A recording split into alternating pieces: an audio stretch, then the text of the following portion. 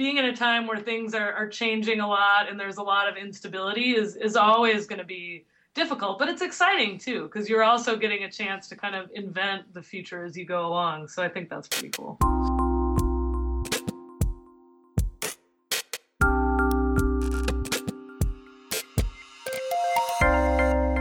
Welcome to It's All Journalism. I'm Michael O'Connell with another podcast about digital news. I'm joined today on Skype with Dr. Carrie Brown, who leads up the social journalism program at the City University of New York. The program is underwritten by Reid Hoffman, co-founder of LinkedIn, with matching funds from the Knight Foundation. Before coming to CUNY, Carrie developed and taught new courses in social media and entrepreneurial journalism at the University of Memphis. Welcome, Carrie. Hi. Hi. Well, first of all, can you sort of tell us about the social journalism program at CUNY? Sure. Our program is brand new, just coming up on the end of its very first year.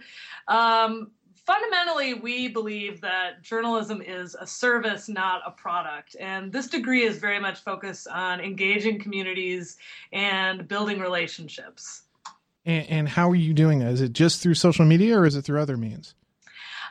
Social media is really important to us, but that's not the only thing we care about, even though obviously we have social in the name. Our students also use techniques for engaging people face-to-face through events.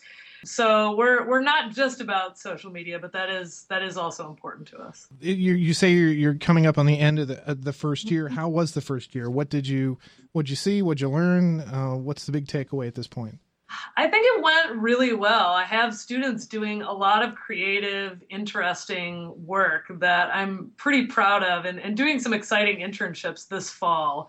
You know, the hardest thing I think over the past year was just we have a 1-year program, which is obviously very nice for the students. You get in, you get out pretty quickly, but that there's a lot to pack into a relatively small amount of time. So I think, you know, there were maybe a few things that next time around we're going to try to be sure we have more time for even earlier on.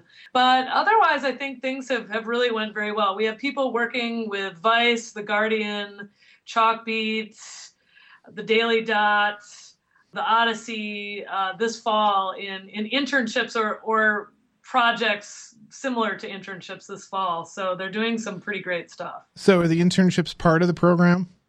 Yeah, basically the last semester of the program, students can choose either to do an independent project on their own, or they can do a traditional internship, or they can do some type of special project with a news organization that they kind of design specially with us and also with the editors there. So it's very flexible and open in that kind of last semester so that the students can kind of design something that really fits their career goals or what they're interested in. They do choose a community to work with, kind of like a beat, fairly early on in the program. And throughout all of their coursework, they're very focused on serving that community. We have, you know, one that's doing African Americans with depression. We have one serving the Irish community in New York. We have one that's doing soccer, particularly youth soccer. So those are just some examples. And then they can sort of choose when they get to the last semester, you know, they might want to do an internship or a project that's very relevant to what they've learned so far about that specific community. So that's one reason why we left it kind of flexible at that point. So tell me about like the structure of the program. Is it a single year program? Is it a sort of a couple of semesters sort of deal? Yeah, it's basically a calendar year. So they start in January and they graduate in December and they continue going straight through the summer with a full course load. So we're on a little bit of different schedule than a lot of other programs. So those first 2 semesters, they take a full load of classes. We also have a lot of other events and just things going on here at the school that they participate in as well. And then the last semester, they have 1 class left, and then they also do that independent project slash practicum slash internship that I mentioned. So is it a graduate course? Yeah, this is a master's degree program, so they will all graduate with an MA in December. Oh, cool. Why was there a need for a program like this, do you think? Well, one of the things that we were hearing a lot from editors and producers was that at this point, it's not that hard to hire somebody that knows how to use Facebook or Twitter, for example, right? It's old news at this point. Mm-hmm. And the technology was never necessarily that hard to begin with. But what they didn't have was people that knew how to use social media in a more sophisticated way to actually build audience and engage communities meaningfully. So we really thought there was kind of a little bit of a skills gap there in the hiring pool that we could potentially fill. So that was a big piece of why we decided to start this degree. So how many students did you have this first year? We had 14 this first year. And we'll probably have somewhere around the same number next year, maybe up to 15 or 16 is about as many as we can accommodate for now. At some point, we'd like to grow it even bigger than that. But for now, we only really have space and faculty enough for that many. If I joined this program, what can I sort of expect? What type of skills, what type of direction am I going to be expecting to go in it? Mm-hmm. I mean, we really try to go outside the box. I think what makes us the most different from other programs is we really focus on that engagement piece and listening, and we try to bring people from outside of journalism in so that we can get some different perspectives. We brought in some community organizers and ethnographers, some people that have worked primarily in politics, just because we were trying to get a sense for how do other groups successfully manage to build relationships with people using the web? So that's a big area of focus for us, but we are still a journalism program, so we still have classes in reporting, multimedia, law and ethics, and there's definitely also a big technology focus. Social media is a big piece of it, but also product development, learning the process of building a new product or service for a news organization, because we think many of our students will do that. And we also teach a little bit of business and entrepreneurial skills as well, because we think that's really important for modern journalists to have. So, I go into this program and, I do take the classes, I do the internships for the project. And what type of career am I looking to get into? Is it to help newsrooms to sort of bridge that reader engagement gap? Is it something more than that? Yeah, I think that's where the majority of our graduates will end up. There's more and more jobs these days being posted for social media editors, community engagement editors. The title's a little bit different at every organization, and so are the job responsibilities, but increasingly that is a popular position that a lot of newsrooms realize they need. But I think these are also pretty transferable skills. I do have a couple of students that are more interested in nonprofit advocacy work, and I think they can, easily translate what they've learned here into that area. Even traditional reporting jobs these days are now expected to have more of these kinds of skills. So I think there's a variety, but I would guess that a lot of them may end up specifically doing some type of social media or engagement work. Let's talk a little bit about your journey to this place. You were in Memphis before this. Yes. How did you get involved in social journalism? What was your sort of path? Yeah, I guess I've always been interested in social media and all the digital technologies that are shaping journalism. I sort of made this my life's work because I was one of those people that, believes that journalism is really important for democracy. And, I just decided that if we were going to sustain our business, we were really going to have to figure out how to use these new tools in smart ways. So in Memphis, I designed and taught a couple of classes in social media and started a new entrepreneurial journalism certificate program there. So when CUNY was starting up this new program, it seemed like a perfect fit for what I've just been interested in for a really long time and what I enjoy teaching. So I've been really lucky to be able to be a part of it. So what do you see is the biggest challenge facing journalists or just even newsrooms in general when it comes to social? I think one of the biggest challenges is just that doing this well takes time, and time is something that none of us have as much of as we want to. And I think there's a lot of ways that you can either leverage technology or time management skills to help you out, but it's still definitely difficult. And obviously we're also, in a chaotic time for news right now. I'm pretty bullish on the long-term future, but of course, being in a time where things are changing a lot and there's a lot of instability is always going to be difficult, but it's exciting too, because you're also getting a chance to kind of invent the future as you go along. So I think that's pretty cool. So what things have you give you the most hope about sort of where we are at this point? Mm-hmm.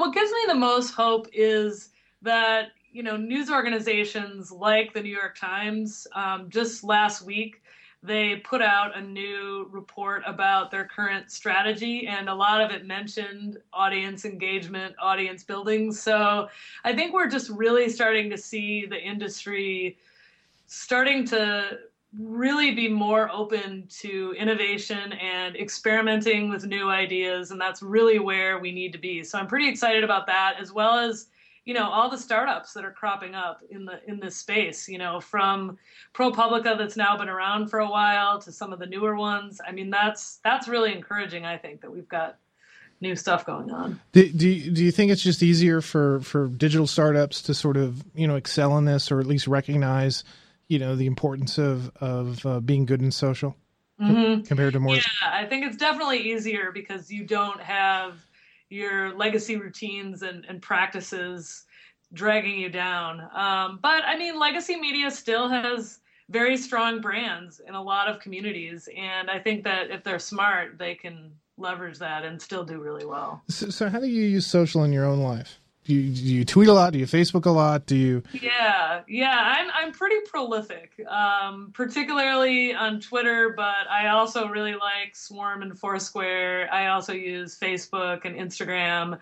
I try to practice what I preach. And since I'm in academia now, I want to be sure that I'm, still staying on top of what's going on in the real world and the profession. And I think that social media is a great way to connect with journalists in addition to, posting your own work.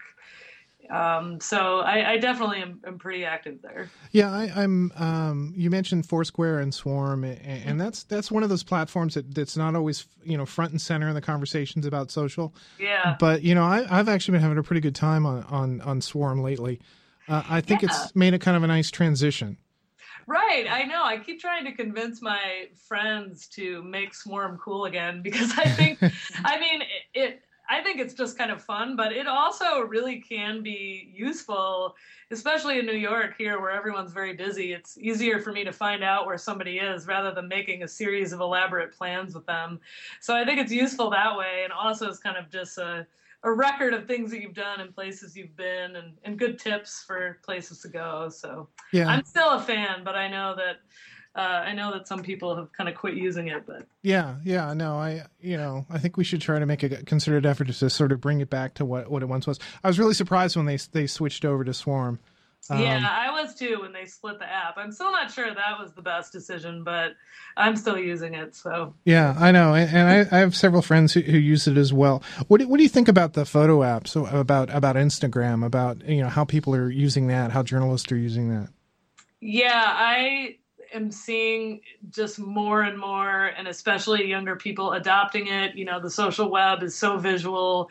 I just read an article a couple of weeks ago about National Geographic having tremendous success on Instagram. So, there's a brand that has a storied history of great photojournalism, but is also making it work on social. So I think that's pretty exciting. Snapchat is the one that I'm still trying to figure out. I feel like if you're over 30, it's hard, but I like that news organizations are experimenting with that as well, because I think it's important to be where your audience is. Yeah, and let's talk a little bit about Snapchat. How do you see, how can that be used practically for journalism, do you think?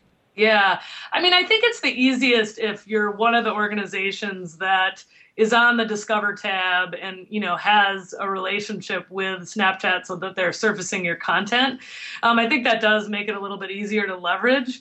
I've seen different organizations, like the New York Times, actually, they'll let a different person take over the account for a day and just give their perspective. I think Charles Blow, the columnist, actually did that a week or two ago. I thought that was kind of creative. It's a way of engaging with younger people and helping them get to know some of your reporters or columnists in maybe a new way, and maybe just getting your brand out there. So I thought that was kind of cool. Yeah, and have you been thinking much about like Periscope and Meerkat, about how that works and how people are using that? I had my students, like when it came out, Periscope and Meerkat both came out earlier this year. Right away, I just had them go out and just start experimenting with it, just see how it works, see what they think the best use is for their particular community or beat. I think it'll be interesting to see where that goes, because it's still pretty new. But I think, for some live events or protests, things like that, I mean, it just makes a lot of sense to use as a tool. So I think it's great for that. Yeah, we just did a podcast about that. I've been using it a little bit, but I sadly I don't get out of the office that much, so it's usually just videos of the studio, and not much more interesting than that. So you're a journalism educator. Mm-hmm. Do you see that this is that social journalism is something that more and more programs are adopting? Is this just sort of one of those other specialties that maybe only a few will sort of get behind? Mm-hmm. I mean, I think most universities at this point are teaching at least a class or two in social media and engagement. Because it's just become so important, and so many employers are now asking for it. I don't know of any program that does it quite the way ours does, because that's the whole focus of the degree, and it is a graduate degree. That gives us a little bit more time and flexibility to focus on a relatively narrow piece of journalism. But I am definitely seeing it pop up all over the place. I think there's a lot of educators that are interested in it, are teaching it now, or plan on teaching it more in the future. So where do you see journalists sort of falling down when it comes to social? That maybe they should be doing something better? Yeah, I think there's still a lot of people using it as a broadcast channel rather than as a two-way channel. People that the only thing they do is just share links to their stories and they don't engage. I think that doesn't fit the medium as well as those that are willing to use it with a little bit more personality and voice, and are willing to engage, and talk back to their audience and ask questions and use it for crowdsourcing and reporting and things like that. So I think many of us could do a lot more on social than they are now. Can you think of any news outlets that you see that are using it really well? I think most of the bigger brands, partly just because they have more resources and they have a whole team at their disposal, so maybe it's not fair. But, I think like the New York Times, the Washington Post, the Guardian all do pretty well. I really like what a lot of the nonprofit news startups do, ProPublica, Center for Investigative Reporting out in California. I think they're all doing some really interesting, creative work, engaging the audience and really producing real impact. Once the stories that they publish come out, they're really engaging the people that are affected by those stories really well, and I think that's really important and kind of cool. Just to go back to your program for a minute, I mean, when you come up with a new program like this, you probably have some sort of thoughts and expectations about what you're going to teach and the direction that you're going to go. Was there anything that sort of, as you got into the thick of it, that you saw that it was sort of maybe taking a different direction? I think we were right with our initial areas of focus. We basically kind of set it up as, we were going to have a handful of key pillars, listening, technology, journalism, obviously, reporting, business skills. So, and I think we were right in our big picture kind of thing. The devil's just in the details, and it really, I think, and just in terms of being sure that all the students are learning everything that they need to know, that they're getting enough practice, and hitting the right balance too between, students still need to be great writers, they need to be great reporters. All of those so-called traditional skills are still critically important today. So kind of making sure that even though we're a more specialized degree, still being sure that they have enough of the basics that they can hold their own in a newsroom, that they're still good storytellers when they need to be, that they're still good writers. That's kind of the thing that's a little bit trickier, and is something that I think will always be, you can always make it a little bit better, or you can always sort of tweak a little bit what you're doing to make it a little bit of a better fit for the students. So before we started talking, I mentioned this article that I just saw, and I know you didn't read it, and to be fair, I didn't read very much of it, but it was it's sort of talking about this idea that some newsrooms may view the social journalist, the person who's hired for that, to fill that particular position, whatever that position is, maybe not as a real journalist, or somebody who is not, I guess lesser of what would be considered a traditional journalist. What are your thoughts on something like that? I do still hear that a little bit. There is still sort of some lingering sense that the only real journalists are those that do extremely long form, hard-hitting investigative reporting, and everybody else is sort of second class. But I think that is slowly starting to change. And I think particularly among younger people, these are interesting jobs where they really get to be on the cutting edge. They're dealing with tools that are both very popular now and are always changing going forward. So I think that is starting to evolve, and these are becoming more interesting, more highly prized jobs. But yeah, there is still, among some people, there's a perception that they're not as prestigious. There's also a lot of women that work in social media jobs. So I think some of that may be, traditional sexism that plays out in newsrooms because of that. So there's a little bit of that too. So, well, seeing as you mentioned sexism and journalism or women in newsrooms, so there's been a lot of talk in journalism in the last couple of years about women receiving negative feedback, sexist feedback through their social media. Yeah, it's definitely a real problem. We talk with our students a lot about trolls. We actually read a whole book about the psychology of trolling, trying to understand, why people do that, what motivates them, what are some strategies that you can use to deal with it. I think for most people, other than a few nasty comments here and there, I think there's a lot of fear out there, but it's not, for the majority of journalists, at least that I found, it doesn't end up becoming a huge problem. But I mean, there are some people who end up being stalked or get extremely abusive, extremely threatening behavior. And that's a real problem. And I think there's a lot of people out there that are working on that. A friend of mine, Michelle Ferrier at Ohio University, actually just built an app that is designed to help people deal with trolls, women deal with trolls. And I think that's going to be really exciting to see where she goes with that. But yeah, I mean, unfortunately, that's when you put yourself out in public, there is always going to be, some risk that somebody out there is going to see it and is going to give you a lot of negative feedback. So you're wrapping up your first year here.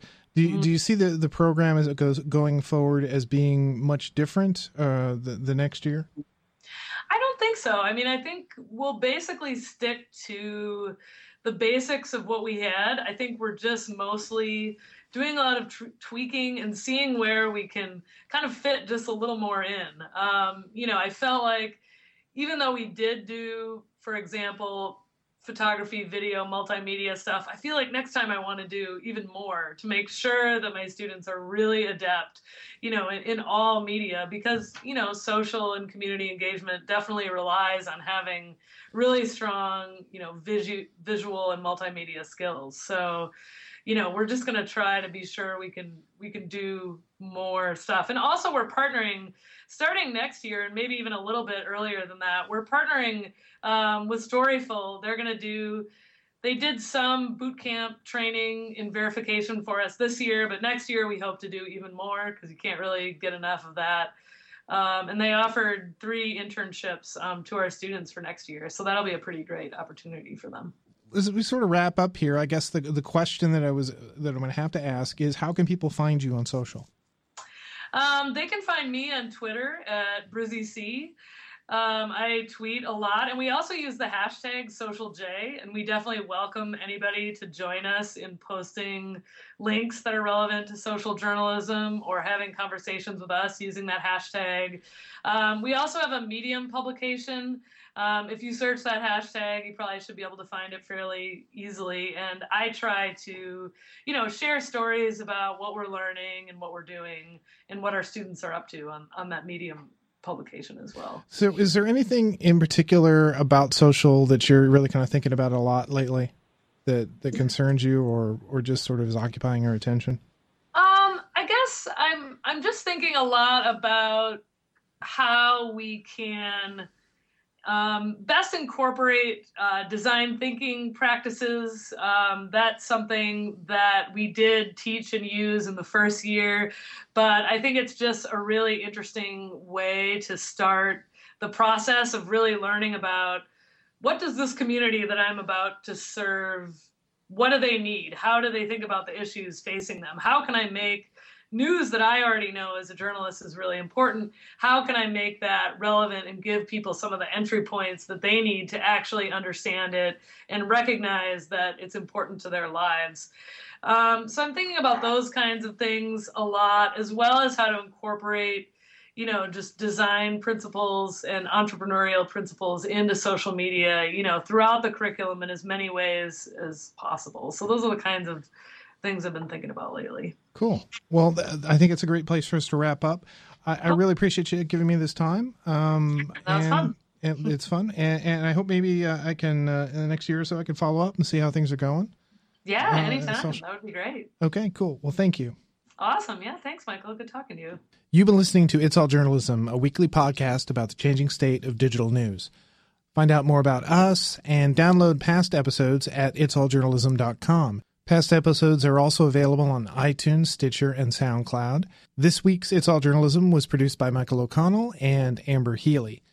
It's All Journalism is produced in partnership with the Association of Alternative News Media. Thanks for listening.